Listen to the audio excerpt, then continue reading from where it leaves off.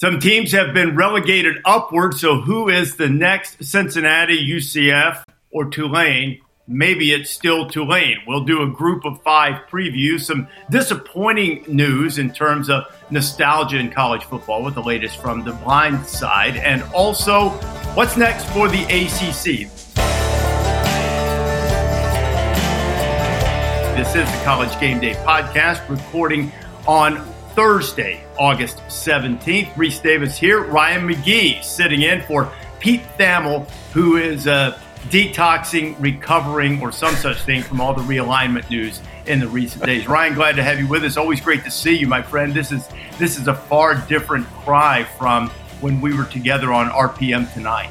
Yeah, I think I've got an old RPM Tonight mic flag somewhere in my office. I'll have to dig that out. I'm pretty sure you used it to interview, Morgan Shepherd back in the day or something. Yeah. Yeah. You know, the sad thing is you grew up loving car racing, and I didn't follow it, just to be honest. And when they asked me to do RPM Tonight, way back in the day, I'd been at ESPN a couple of years, I guess, and I was doing NBA Tonight, which was much more in my wheelhouse.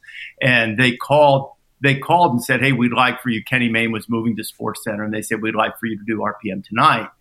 And I said, okay, but I just want to make one thing clear. If you're thinking, hey, let's get the dude from Alabama to host a car racing show, I said, you've got the wrong guy. I said, I'll learn it and I'll dive in, but you can't bring me in with the expectation that I know the ins and outs in the history. I said, I know who Dale Earnhardt is. I know who Jeff Gordon and Rusty Wallace are. I said, but beyond that, I'm going to have homework to do.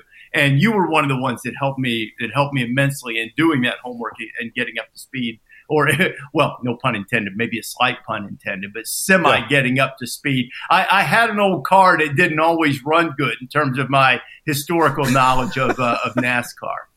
Yeah, well, so back in the mid-'90s, there were, I think, 4 Southerners in the entirety of ESPN. It was you, me, we had an editor, Lee McKee from Greenville, South Carolina, and Stu Scott. And at the time, Stu was claiming he was from Brooklyn, not from Greensboro, which is where he actually grew up. So, and I was the only one with a Southern accent. So I literally started ESPN the same week that Jeff Gordon won the first Brickyard 400. So I always tell Jeff, when Jeff retired, I told him, I said, hey, thanks, by the way, for my entire career, because suddenly NASCAR was cool. And, they called the guy from Muscle Shoals and the guy from Rockingham and said, we need y'all to work on the auto racing show. It all worked out. And here I remember you and me working on that show. And we said, man, one day, hopefully we can work together on college football.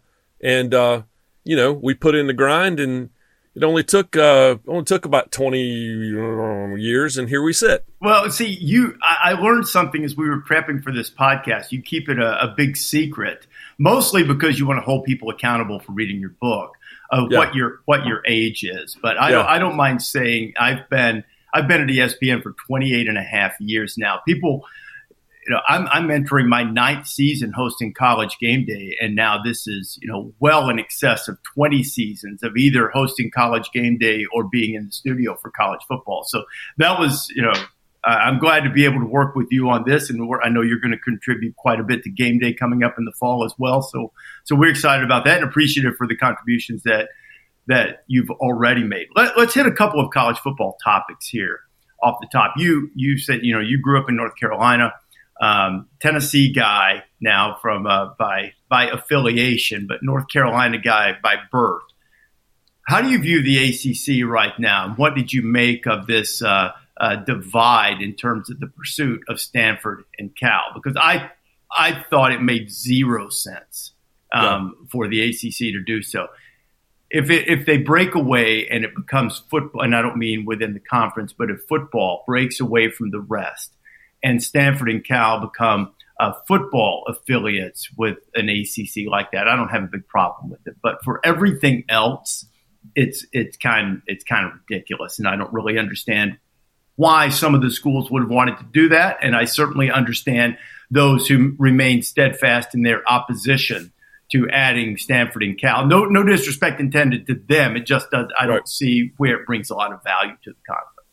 Yeah, and you're right. I mean, I grew up on Tobacco Road. I grew up in the Triangle. I mean, you mentioned my books. You know, because you wrote the foreword for us. My dad was an ACC football official, I mean, for decades. I mean, he was in the Big East when they started that, but for the most part, I mean, that's where I grew up, was going to ACC football games. And so I'm old school that way. And it's interesting to me, not just with the ACC, but in all of realignment, every time it happens, but particularly with the ACC this time around, is I feel like people, good and bad, find out who they actually are, right? You know, schools sitting there waiting on the phone to ring because they just assume that the SEC is going to call, or they just assume the Big Ten is going to call, and they don't get the call.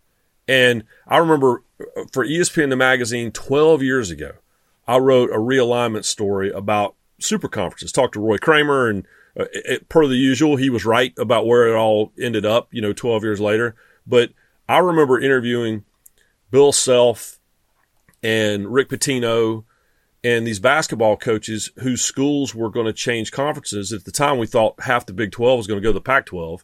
Mm-hmm. And I remember those basketball coaches saying to me, no one's even come down here and asked me what I think.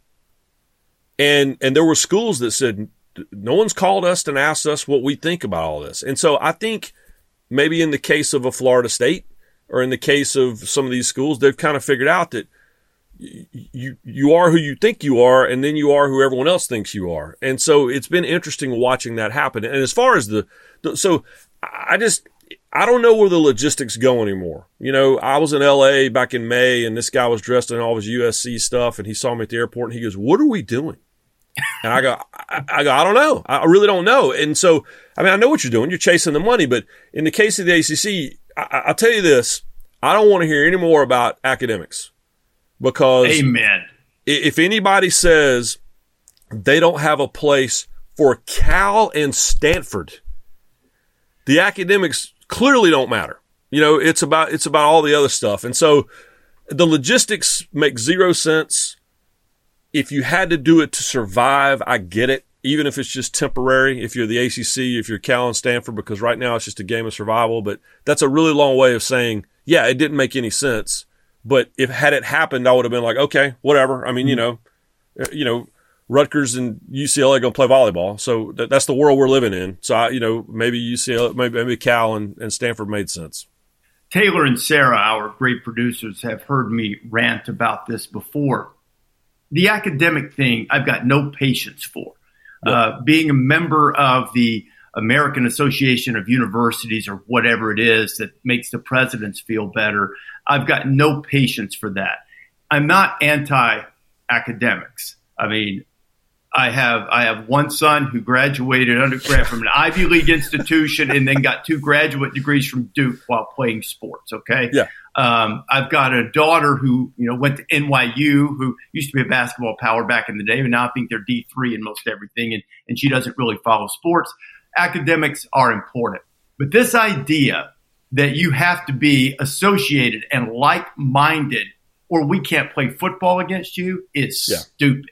It's beyond. And if you're calling yourself high-minded, some bastion of academic integrity, and yet you said, well, I can't really do any research on this stem cell because you're not in the same conference I am.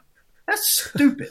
You can research with whoever you want to. Now, I'm not saying, I understand that when you are in that conference that sometimes they might facilitate some cooperation. That's fine. I'm not against that part of it. But to say that, well, we can't make this affiliation or we can't make this arrangement because we don't have similar goals academically, that's dumb. Work with whoever you want to academically to do research or get grants or whatever. And if it happens to be in the same athletic conference, go ahead. Nobody's stopping you. It's great. But to say we can't let this, program A or program B, or in the case of Stanford and Cal, that we need to add them because of their high-minded academia, is preposterous. This is a business. It is, whether we like it or not. And sooner or later, football is going to break away. And, you brought up Bill Self. I remember talking to Bill during that earlier round of realignment, and him being, because he's a big football fan. He loves football, and he's really savvy and a really smart guy. But I think even he was taken aback that at that time, there was a good chance Kansas was going to kind of get left out in the weeds, sort of like Washington State and Oregon State have right now. So it's really interesting. All of these relegation models that people have put up for football over the years that I've laughed at and said it wouldn't work, or it's, there's no need for it, has sort of happened.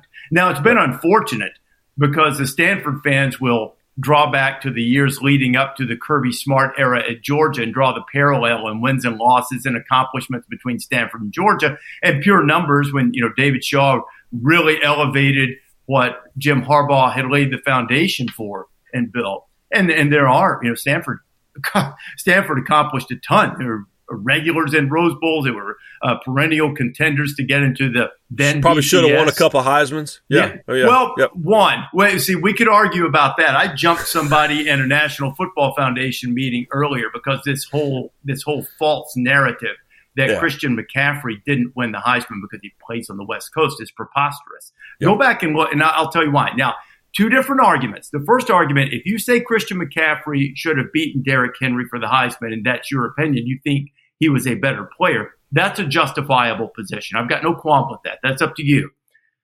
But to say he didn't get enough attention is ridiculous. Go back and look at his first month of the season. He scored one touchdown the entire first month of the season. Now, he did okay. I think he might have had a 100-yard rushing game, maybe. Maybe he had a kick return or something too. But it wasn't the first month. He wasn't really on the radar. But from October until the end of the season, he got so much attention that he almost did, and then people thought he should have won the Heisman. Somebody saw him, so it's like two separate arguments. People saw him, so don't say that. Don't say that. If you want to say it was better, go ahead. That's fine.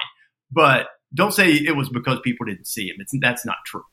Yeah, I always tell everyone I had never been to Stanford in my life, and I went there 3 times that year.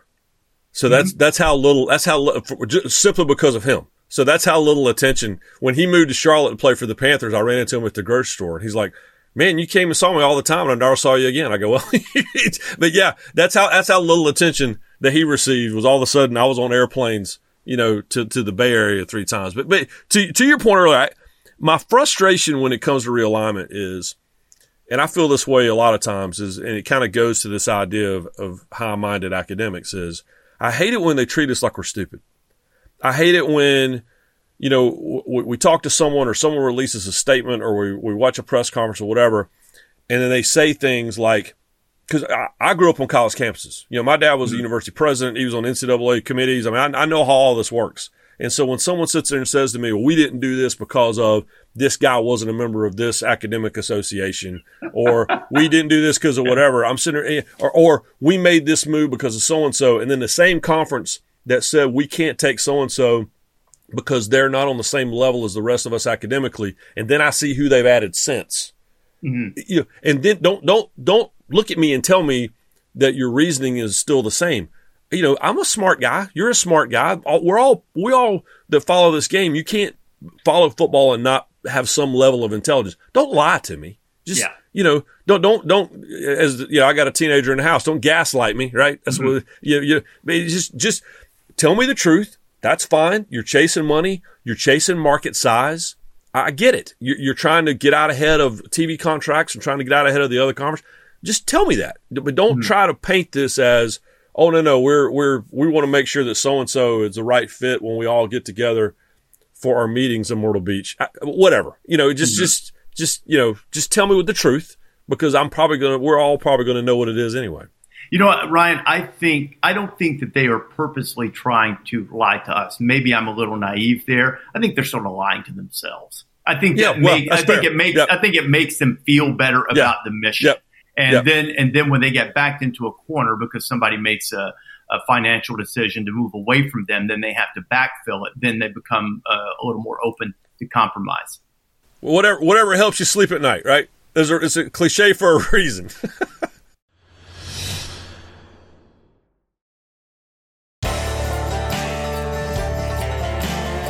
I really didn't mean to take us down that rabbit hole as much, but I was really interested in what you thought about the ACC and the realignment. And, the date has passed now, and Florida State's going to stick around at least for another year or until something else happens. The offseason, even leading up to the days to begin the season, always bring these kind of incredible stories on the offside, and the dispute between Michael Orr, the former Ole Miss great, terrific NFL player, and the Toohey family, who took him in, as everyone knows, from the Blindside movie, and the dispute over how much money the Tooheys have made, whether a conservatorship has taken advantage of Michael Orr financially, and the dispute on both sides of it, with both attorneys from each side making claims that that the other is either erroneous or has unfairly taken advantage of it, has really been disappointing, because you wanted to believe that everything was good in that story. And, being around this, Ryan, you've probably heard that there had been a little distance between Michael Orr and the Tooheys because of this. I don't think that Michael, from what I've been able to garner, has ever been a huge fan of the movie. And I understand why. I think if you go another level down in that character in that movie, and I'm not here to break down the movie, but I think one of the contentions that's been made recently, and one of the things that had bothered Michael initially, is that his character was portrayed as unintelligent.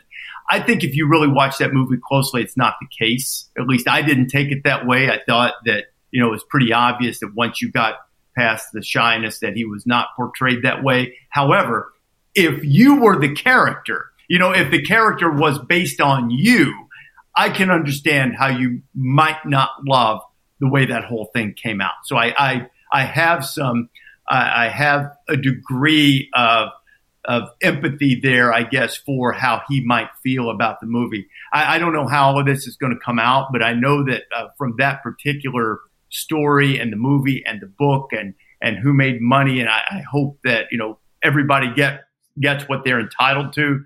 But I think it's really unfortunate, because that was such a unifying, feel good type of story between the Toohey family and Michael Orr. To see it devolve into now what's going to become a legal battle is kind of sad, and I hate to see it. Yeah, and so my perspective on this is my family, right? My wife and daughter, who do not live by the box score by any stretch, but they love stories. If they love Game Day because they love to watch the features. They don't really care about the preview of whatever so-and-so is going to do in the cover 2 that day. Tell them thanks a lot. I love all of it. I'm kidding. Yeah. I'm kidding. But the point is that it's such it's an Oscar-winning film. It's such an incredibly popular film. The book is a milestone book. When it comes to research, is almost everything that Michael Lewis does. But I say all that because I watch my family react to the news. You mentioned Pete Thamel, so I'm on the emails, right? Of all the emails going back and forth between all the ESPN.com writers and editors about, hey, this story's breaking. What do we do with it? I knew about it in the morning. Mm-hmm. And they didn't. Then I watched the two of them the rest of the day. Like, when are they going to find out? Because I'm not going to tell them. And they were devastated. Yeah. And the reason is because it casts a shadow. No matter what happens from here on, it casts a shadow of doubt on this story that has touched so many people. The Toohey family, they have made a living, speaking at motivational events and speaking at these big conferences, and it's all based on this story. And so it's touched the lives of so many people between the book and the movie and everything that's happened since then. And Michael's written a couple books. He was in Oxford doing a book signing, I think, just 2 days ago. And so that's the part that's tough to watch, is to watch the people who have found inspiration in this story when the veneer's ripped off of it. And that's tough to watch. And I think a really important thing for people in our position is something that our profession doesn't do a very good job of right now, candidly, is it is our job to get as many facts as early as we possibly can and then react to them. And in this landscape of media, it's okay to have an opinion on it.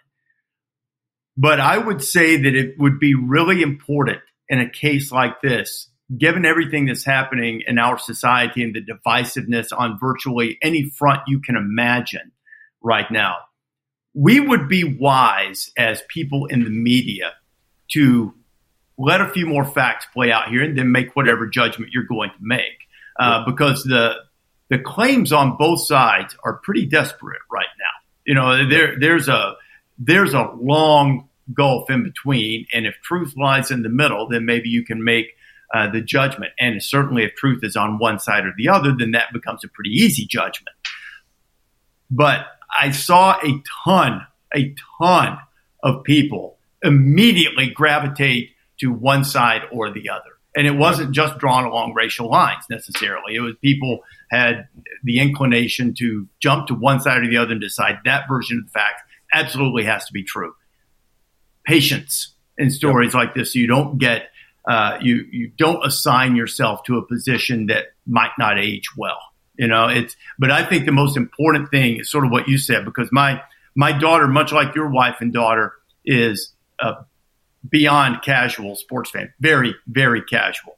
She likes her brother's baseball team, and because we're a house divided in terms of allegiance, Alabama, Auburn, from where my wife and I went to school, my daughter wants Alabama to beat Auburn so she doesn't have to listen to it from her mother and brother. And other than that's all she really cares about.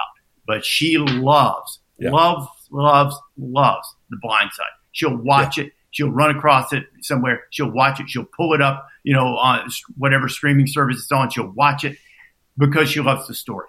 And that part of it is extremely unfortunate. Whatever the resolution is, I hope there's some patience shown by those of us in the media. Totally unconnected to this. And I think I've met Sean Tuohy maybe once or twice. I've met his son on the sideline, who I think is now working at UCF. I met him when he was working at Ole Miss. So I don't know the Tuohy family at all, other than just casual meetings. But I was once mistaken for Sean Tuohy when he played at Ole Miss. What? I went. A buddy of mine, a high school teammate of mine, and I used to always make it a point to go to the SEC basketball tournament, when it was in Birmingham, or it was in Nashville a couple of times back in the day at Memorial Gym, or Memorial Coliseum in Vanderbilt. And we would always go, and this year it was in Birmingham, and I played at Muscle Shoals, and as you would do in the early 80s, I had on my Letterman's jacket, and our colors were red and black, and had Big M on it, right? So Georgia and Ole Miss had played in the SEC tournament. So my buddy and I had gone over to this hotel, which was, connecting there, see who you can see and all that stuff. And there was this guy who played for Georgia named Donald Hartree. Really, really skinny guy. So you knew immediately, who he was. And he comes up and he starts talking to me. We're just sort of chatting or whatever. And then finally he sort of, passed me on the back and says, "Hey, nice game today, Tuohy." And I was like, "Wait, thanks, what?" dude. Like, thanks, man. I was like, okay, all right. That's amazing. Man, I appreciate it. So that's my connection. And in related news, I'm frequently mistaken for Tim McGraw. So there you go. There you go. Yeah, by Faith Hill or by others? Yeah. In my 90s dreams, yes, by Faith Hill. But it's good catch there. 90s dreams. You don't want Mrs. McGee seeing that. Right? No. But yeah, that's amazing though. Yeah, you should have said thanks, man. I did. I just said thanks, man. It just because I was like, I'm not going to bother to try to explain. Like that was an awesome rebound I pulled down late in the game there. Yeah, I was crashing the boards. That's fantastic. But I'll say this: to the point, your point about the people's reaction to the story. There's that great scene in the film, right, where Sandra Bullock, playing Ms. Tuohy, is at the country club, and all those ladies act like they act, and everyone's so appalled, how could, all right, don't be that. That's my only advice is don't be the ladies at the country club table. As you're just, to Reese's point, wait, get the information, and, don't be the people that you booed in the movie theater. Yeah. There will be differing opinions, whatever the resolution of this is, but at least before you assign yourself to the extreme on either side, wait it out, see what happens. But when you're getting ready to make predictions about teams, it's much better to assign yourself to an extreme side. We've been doing conference previews, Ryan, and we're going to go group of 5 today. We are. We've had some teams, that have been upwardly mobile, who've made waves, whether it's making BCS bowls, making New Year's Six, Cincinnati, UCF, who are now out of that mix. Tulane last year won the Cotton Bowl, beat USC. And, Tulane comes into this one of the favorites, one would think, in the American. I think they've got 6 starters back on offense. They did lose Tyjae Spears, who was sensational for them last year. But they come in here with Willie Fritz coming off that 12-win season, the massive turnaround. But I do offer this point of caution, this note of caution. The last time Tulane had a double-digit winning season, 1998, undefeated under Tommy Bowden, they went 3-8 the next season. Now, they did have a coaching change, so that there are some extenuating circumstances, and they fought off potential suitors to keep their quarterback, Michael Pratt, who had a 3,000-yard passing season, did a good job taking care of the football and can run a little bit. What do you think of Tulane going into this season? Will they be the one that repeats in this final incarnation of the college football playoff, where the highest ranked group of 5 champion ends up making a New Year's Six bowl? I think they're the leading candidate. And I give Willie Fritz a lot of credit because, you just referenced it, the suitors, right? He kept the core. They were going to lose a group of guys to graduation. That's fine. But the fact that you kept your quarterback and you kept the core group of athletes. Lane Kiffin said something. Our Marty McGee talking season specials have been on the last couple nights on SEC Network, and Lane Kiffin said something to us at SEC Media Days that has really rattled me. And what he was talking about was that what's missing from college football in this age of transfers is he worries about, he said, what he loved about college football versus the pros, and of course we all remember he coached the Raiders, was the fact that people actually want to be where they are in college. Like you were recruited and you signed there and you got guys in the room that grew up wanting to play for that team. But he said, we're losing that. He said, I look around the Ole Miss locker room and I got a handful of guys that grew up wanting to play for Ole Miss, but for the most part, I got a lot of guys coming in from other places. I got a lot of guys, it's just a business transaction. This group at Tulane, they want to be there. And that's why they stayed. And so to me, it's all about you. I walk in, you know this too. You walk into a locker room, if you're there for a practice in the middle of the week, you know immediately. If you go to the practice field, you know immediately the chemistry of the group. And is it just a bunch of athletes that have been quilted together, or is it an actual team? And what I love about that Tulane group when I was around them last year is that they want to be there and they built something. And so the fact that that core group stayed when they all had an opportunity to go somewhere else and turn, Tulane into the AAA affiliate to whoever, which has happened to so many other schools, the fact that they've kept that group together is why I think they're the leading candidate. If anyone's going to crash the party, they're the ones. So I think they've got a chance to repeat. And the fact that the coach is still there helps. I think what Willie's done is amazing. He's a terrific coach, and I really thought that there was one particular Power 5 job that I thought he was going to get, and didn't work out, largely because he decided he wanted to stay until the end with Tulane. He showed a little bit of that type of loyalty to these guys that they ended up showing to him. They do have some transfers coming in to help them, but they have a couple of new coordinators too, because they're not coming back completely intact. And their win total is 9.5. And though I really like this team and I like Pratt, they start with South Alabama, who we'll probably touch on in just a minute. Then they've got Ole Miss, albeit at home at the end. Then they've got UTSA, who's a newcomer in the American this year, who we're also going to talk about that I really like. The win total's 9.5. Over under. I'm going under, just because that's only 9-3. They pulled some out. They've got enough change. There's enough parity, as it were. And then the Ole Miss game, I'm gonna take the under there. I still think they'll be good and still have a chance to be the highest ranked group of 5 champion. But I think probably 9-3 sounds like a solid season. Anything better than that would be pretty significant. What do you think? Yeah, I'm with you. I think under barely. Just because, again, what the schedule is. But can we just talk for a minute about the fact that we live in a world where the Tulane UTSA game, which is the last weekend of the season, dude, again, I say this, people ask about the bottom 10. I write the bottom 10. I'm actually today working on the preseason bottom 10 for next week. People ask about that thing. And the best part, and this is why I love talking about these teams. The best part of writing the bottom 10 is when a team that I have written about for years, it's like sending them off to college when all of a sudden they're good. So when Tulane, who I called Tulane, for years, or UTSA, ROCK in the UTSA. Do you understand? Like, we always talk about the challenge of how do we come up with different things to write and report about Alabama, right? Or Georgia or Ohio State. These teams are always good. Well, how about coming up with new stuff to write about UTSA for 8 years when they're winning 2 games a year, and now they got a chance to win a 3rd straight conference championship. I mean, it's the single best part of the job it's why I get so excited about these teams, because so many of these teams I've written about when they were bad, and then watching them win.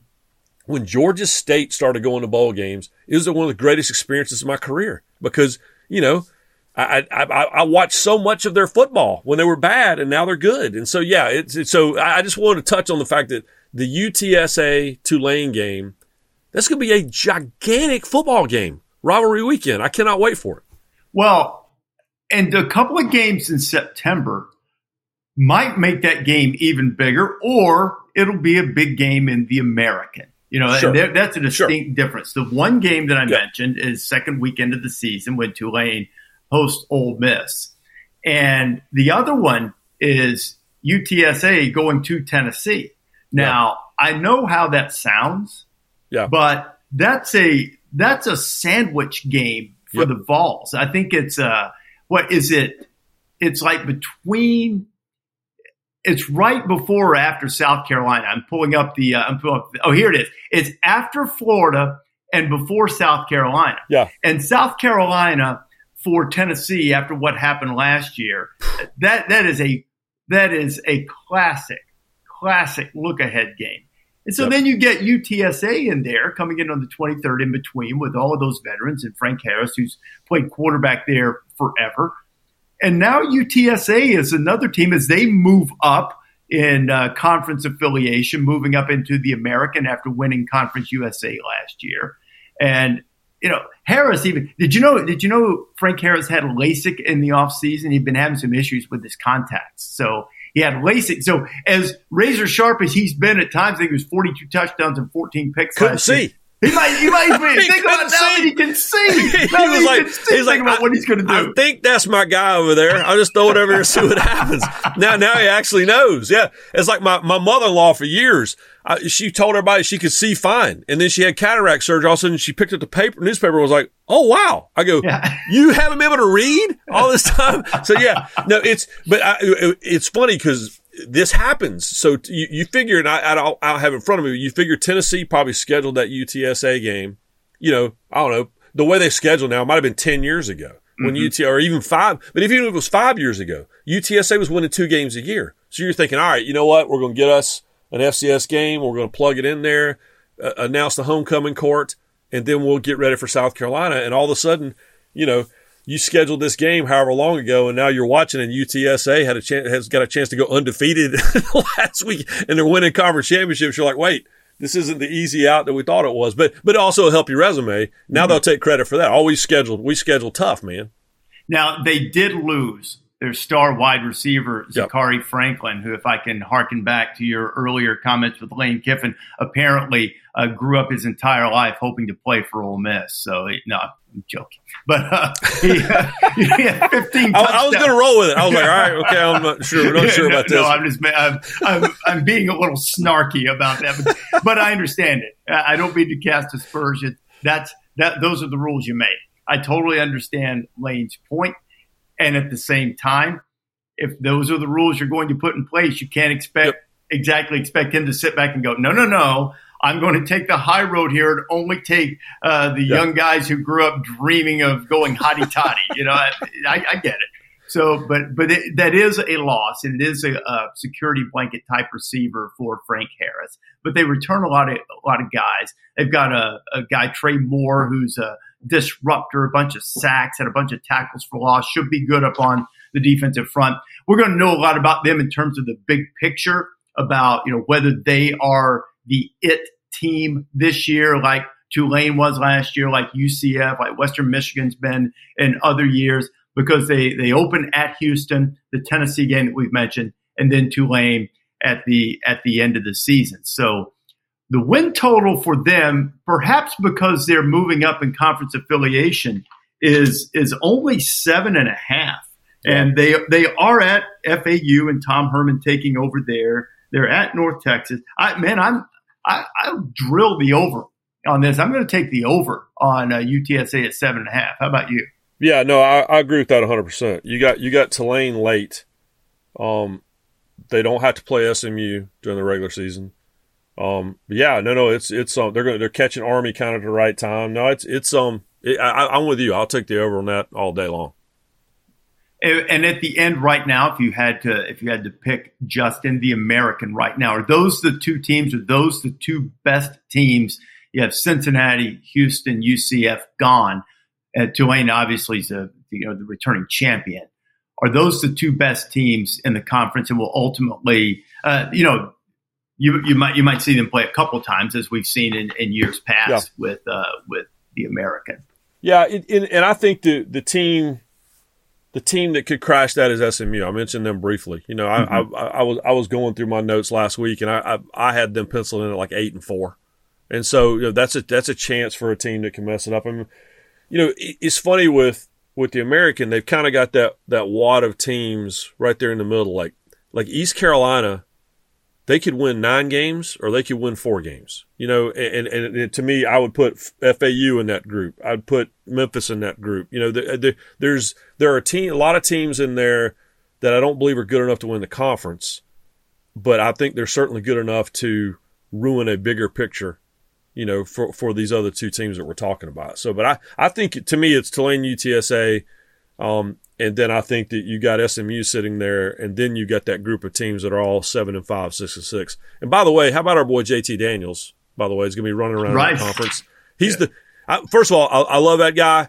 I've had some of the most insightful conversations with him, but this will be his 4th FCS starting job at Rice. That's the craziest. That's the most 2023 stat I can possibly come up with. And he's really good. When he's on, he's really good. And so, Rice might win 5 games, but I wouldn't put it past JT Daniels to, again, screw up someone's season right in the middle of October with suddenly, looking like the guy that we all think he can be.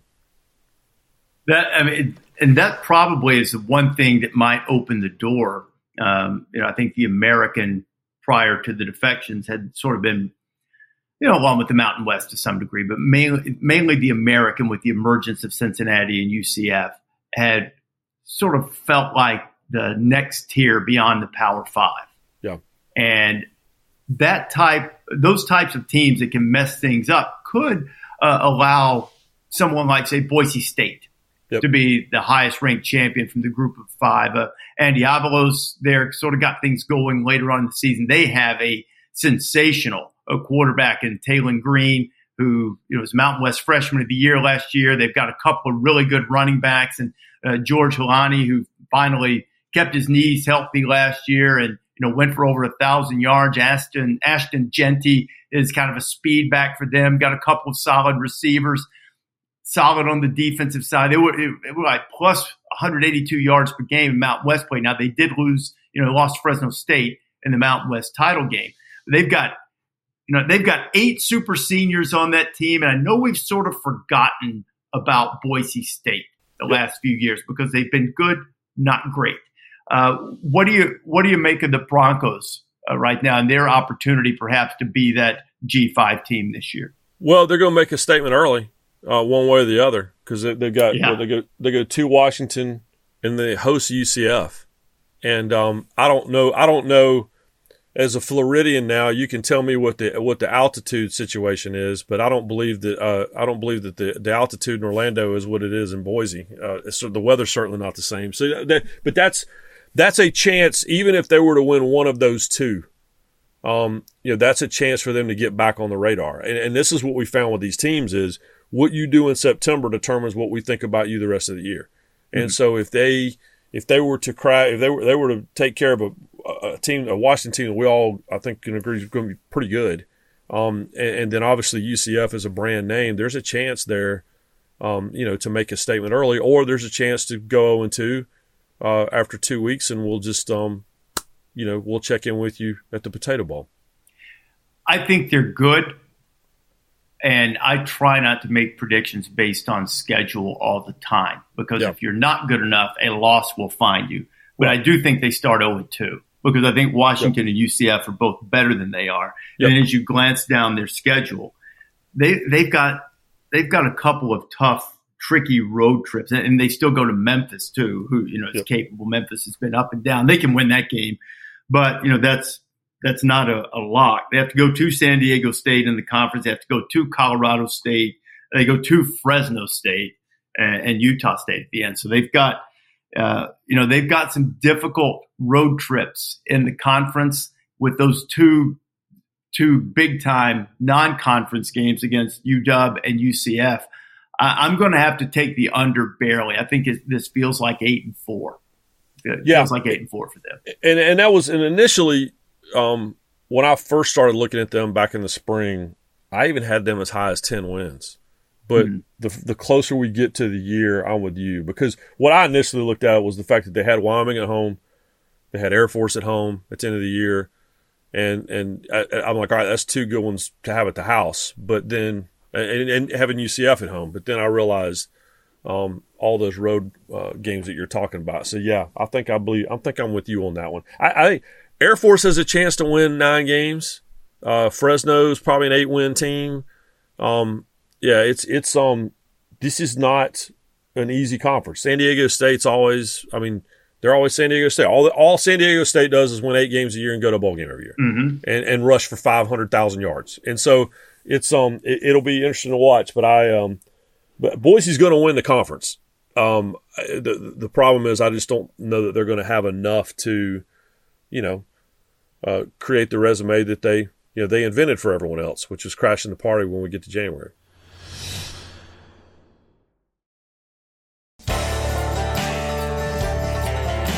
Okay, so that's Boise State.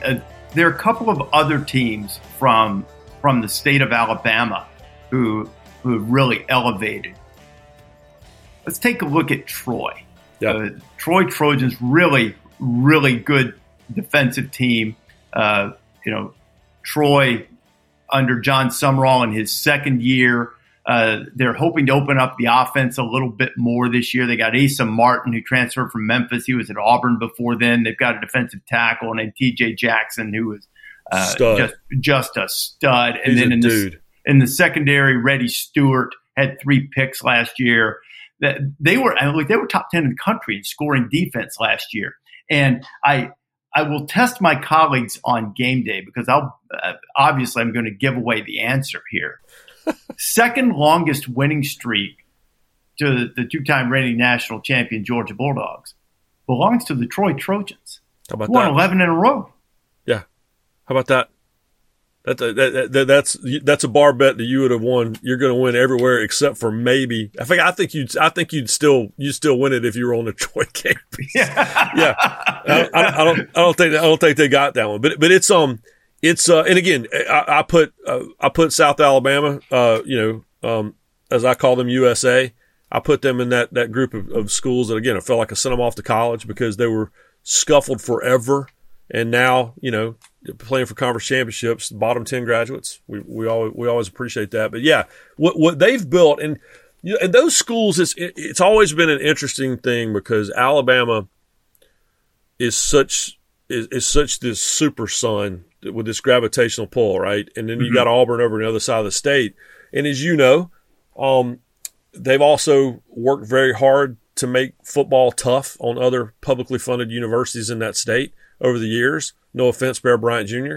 But you can't just say no offense and expect him not to take offense. It's too late for that. It's like Talladega Nights, right? When you say no offense, you can say whatever you want right after that. That's not how it works. But to see UAB and to see South Alabama and to see Troy, build programs within football crazy state, even when a lot of forces were working against them, is I so much enjoy that. And so to watch them, the problem South Alabama and Troy has is the same division, so that part of it, and then more than likely your reward is you're going to play Coastal Carolina, for a championship. But it's but the fact that they've built what they've built in the universe where they built it is super fun to watch. Okay, let's do them together. And by the way, South Alabama is sort of in keeping with Alabama and Auburn fans. They've developed a prickly fan base already. Yeah. I think I picked against them in maybe in a Superdog or some thing. Man, they got all bent out of shape. I was like, where have y'all been? You guys are baseball school, Luis Gonzalez or something. Take it easy. Where have y'all been? Yeah, Troy's over under their win total is 8.5. South Alabama's. Let me scroll through here and see exactly what. I get you to do both. Okay, so go ahead and do that one. Let me find theirs. Troy over under 8.5. What do you got? And the Troy, the big game for them on the schedules, they're at Kansas State in week 2. Yeah, and they host they host the South Alabama game on my birthday. Happy birthday to me. I had South Alabama at 9-4. I had South Alabama with 9 wins and Troy with 8. So I've got Troy just under that. And South Alabama win total is 8. Okay, well, I got South Alabama then 1 game over that, and I've got Troy a half a game under that. So I had South Alabama at 9 wins and Troy at 8 wins, just in my very I have a lot of notes I take in the spring. Yeah, and I got a South Alabama at 9 wins and Troy at 8. Okay, I'm gonna take the over by half on Troy at 8.5. I'd probably like to take a push on South Alabama. South Alabama's at Tulane and at Oklahoma State. Now, they almost won at UCLA last year. So they certainly went in Stillwater.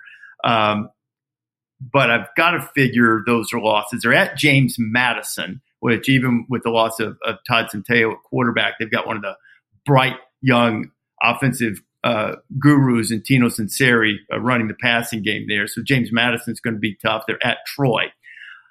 I'm going to take over only because I'd like to take the push. It has nothing to do with whether their fans get mad at me all, I'm not saying I don't care about that. We're always affected by that. Yeah. Just so everybody on Twitter knows, we're totally affected by y'all's. All 150 Twitter warriors there at South Alabama. But I'm going to take the 8.5 or take the win total's 8. I'm going to take the over and say they probably win 8 and more likely to win 9 than to only win 7 because they're going to play great defense. Kane Womack is a rising star as a head coach there. Major Applewhite, people probably don't know that's the offensive coordinator for South Alabama there. Let's do just a couple of other teams. Oh, let's do it this way. Instead of running through teams, you're the bottom 10 guy. You're the group of 5 guy. Who is it that we haven't talked about yet that you are really high on? Is it Toledo, Coastal Carolina? Is it Liberty now under Tim Beck? Liberty under Jamie Chadwell and Coastal Carolina under Tim Beck in their first years. Who is it that you're really looking at from the group of 5? Well, I think Toledo's got a chance to be pretty good. The MAC is scuffling. You're talking about the bottom 10. I feel like I spent a whole year last year just writing about the MAC when it was putting the bottom 10 together. Toledo's got a chance, but the Coastal Carolina Liberty deal fascinates me. It's no secret that I love Jamie Chadwell.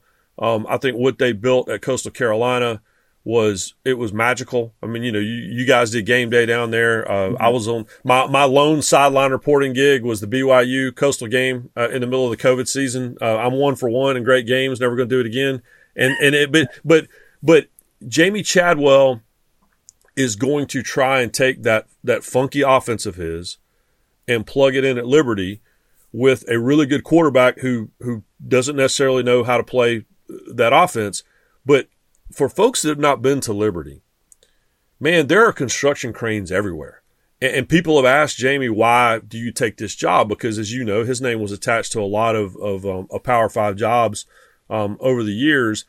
He went to Liberty because of the financial commitment and the facilities commitment, and he believes that he can take the next step up. And it kind of hit the cap, kind of hit the chip down at Coastal Carolina. That being said, Tim Beck at Coastal Carolina fascinates me because, again, it's a completely different mindset. Almost, the whole coaching staff went to Liberty with Jamie.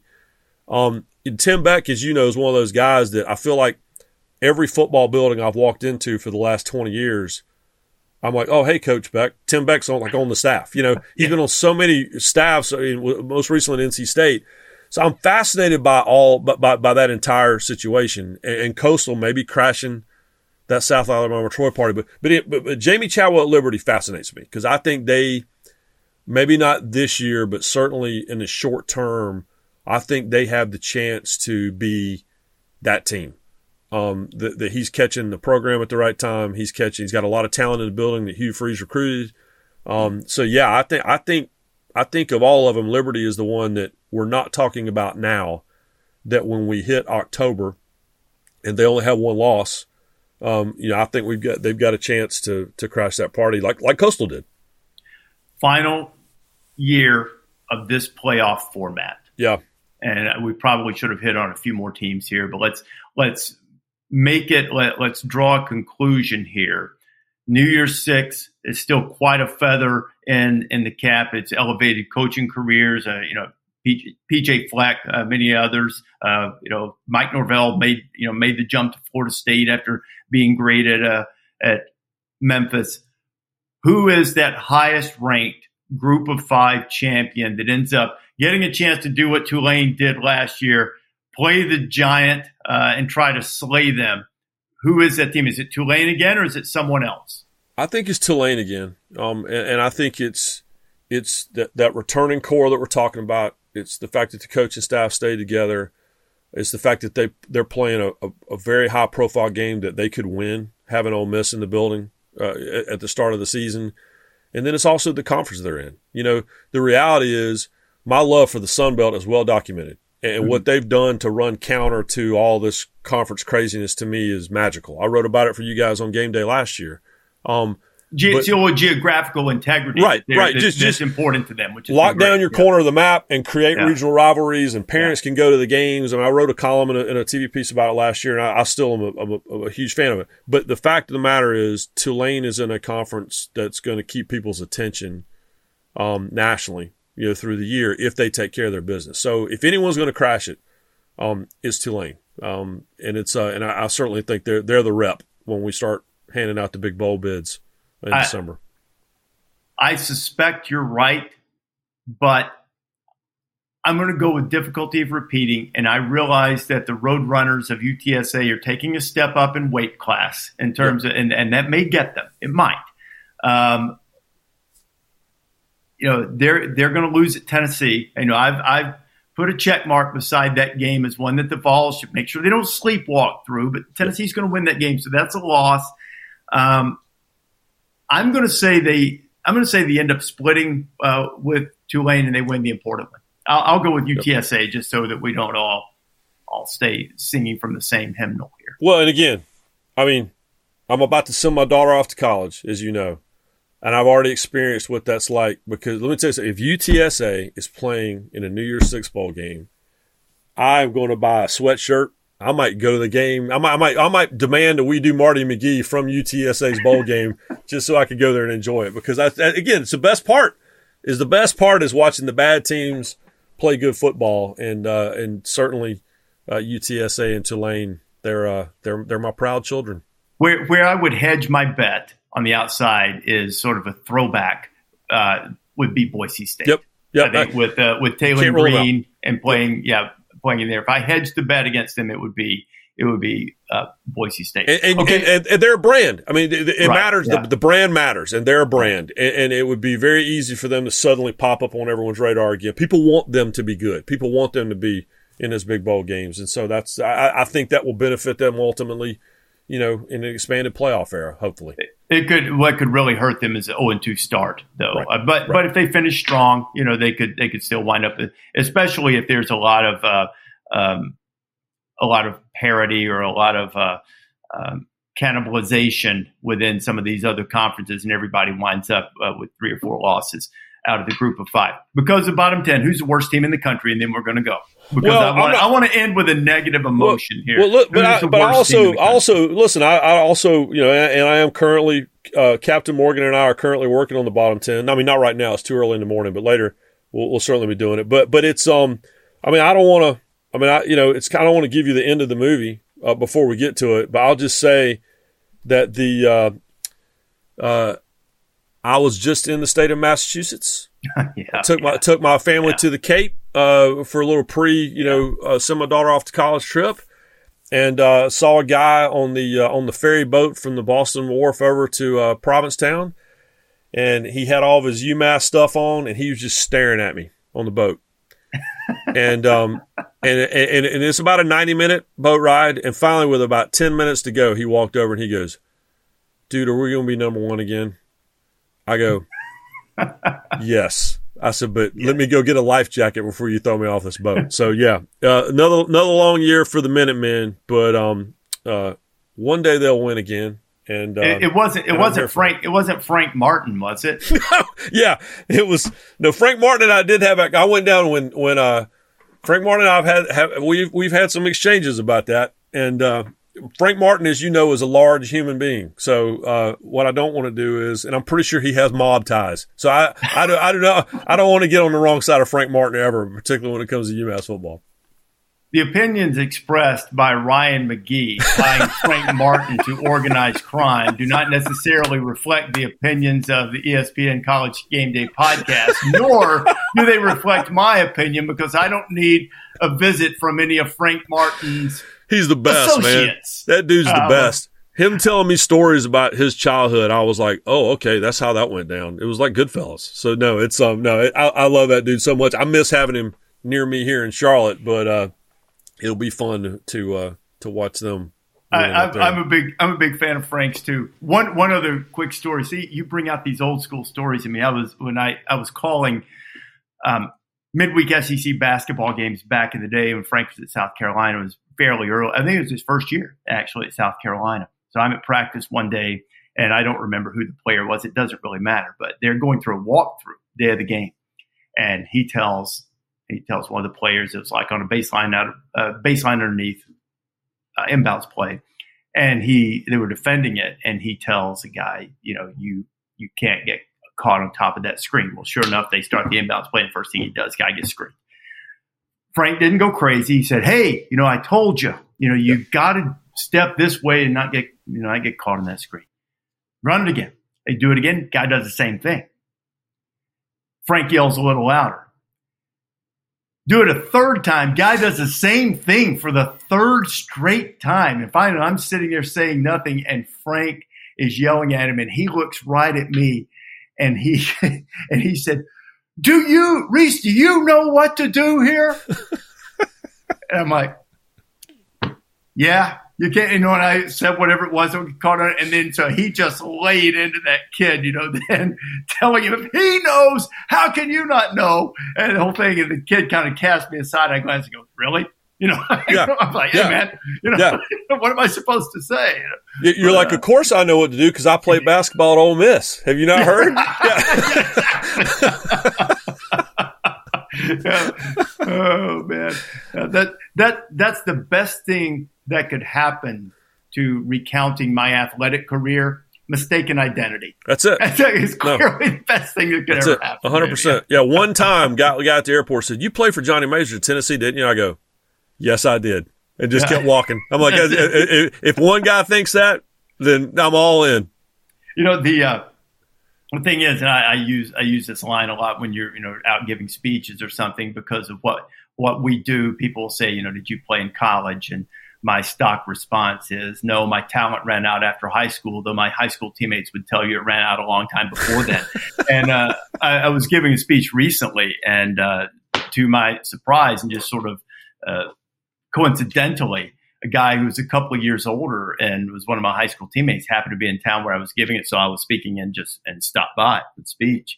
And so I said at some point, I said, after, 3 decades of being out of high school, you'd like to think you could lie a little bit, but here's a guy in the audience who can call me on it. So, you can't do that anymore either. But, it's the Travelers Rest High School, the Travelers Rest Devil Dogs Athletic Hall of Fame. I'm not in it. And, and I'm like, no offense, but, I'm not sure what else I need to do at the Worldwide Leader in Sports to get into the Hall of Fame. And the response back was, you really weren't that great of an athlete. I'm like, it's an athletic Hall of Fame. Got it. Never mind. I'll shut up and sit down now. Well, the thing is, there's no point in doing the whole Bruce Springsteen glory days because they'll pass you by. But our high school basketball team, my best friend in high school was a really, really good player, but he was a small guy, and our coach believed in a really tight rotation, so he didn't play much. But he kept meticulous stats, and this is my shot at my old high school basketball coach, who was a really good guy, but he should have played this guy more. But anyway, that being said, he kept meticulous stats, and there were a whole bunch of DNPs in there, right? Yeah. So his boys, both of whom were really good high school athletes, stumbled across this one day, and he called me and was sort of bummed out about it. I said, "What's wrong with you, man?" He said, "What do you mean?" I said, "Throw that stuff away." I said, "We've been out of high school 25 years. You easily should be averaging double figures by now." I don't think you understand how the Uncle Rico principle works. Right, exactly. If they'd have played me, we'd have won state. Absolutely. Oh, absolutely. No question about it. Oh, Marty Smith played high school football against Shane Beamer. I've heard about that 8 or 12 times. Yeah, and in the beginning, Marty seeing the newspaper clipping and everything. Marty was the worst receiver on the best team in the history of his high school, but as the years have gone by, he's turned into he's Rudy, right? He's turned into a much bigger deal than he actually is. That's how it works. Just so that's how it's supposed to work. That's exactly supposed to work. As far as y'all know, I ran into state finals in the 800 meters. Absolutely. Yeah. As far as y'all know, and the good news is we're old enough. The record keeping wasn't great, so no one can check me on that stuff. Well, that's why I said to my buddy, why keep your own records now? Yeah. What are you doing? Yeah. And if you're keeping your own records, the whole point is to make it look better than it was, right? Absolutely. But that's all right. That's good. Hey, Ryan, this has been fun, man. Thanks for doing this while Thamel detoxes. And I think we're set to have you join us from time to time over the course of the season too. So we're looking forward to that. Yeah, no, I'm excited about it, and it's always good to talk to you. And one day we'll dedicate an entire episode to you and me at Daytona trying to interview Ward Burton. Okay. One more story. Jeff Burton saved my son from running into the street in New York. I was there for the awards banquet at the end, and my son was little, and we turned our heads, and he went sprinting for the exit in some street side coffee shop or something. And as he bolted out the door, Jeff snatched him and pulled him back in. So I've always been grateful to him.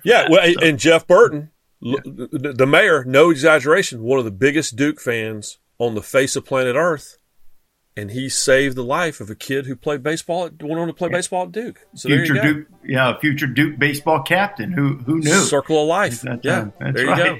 Hey, Ryan, great talking to you, man. We'll do it next time. Thanks for listening to the College Game Day podcast. Download this wherever you prefer to get your podcast.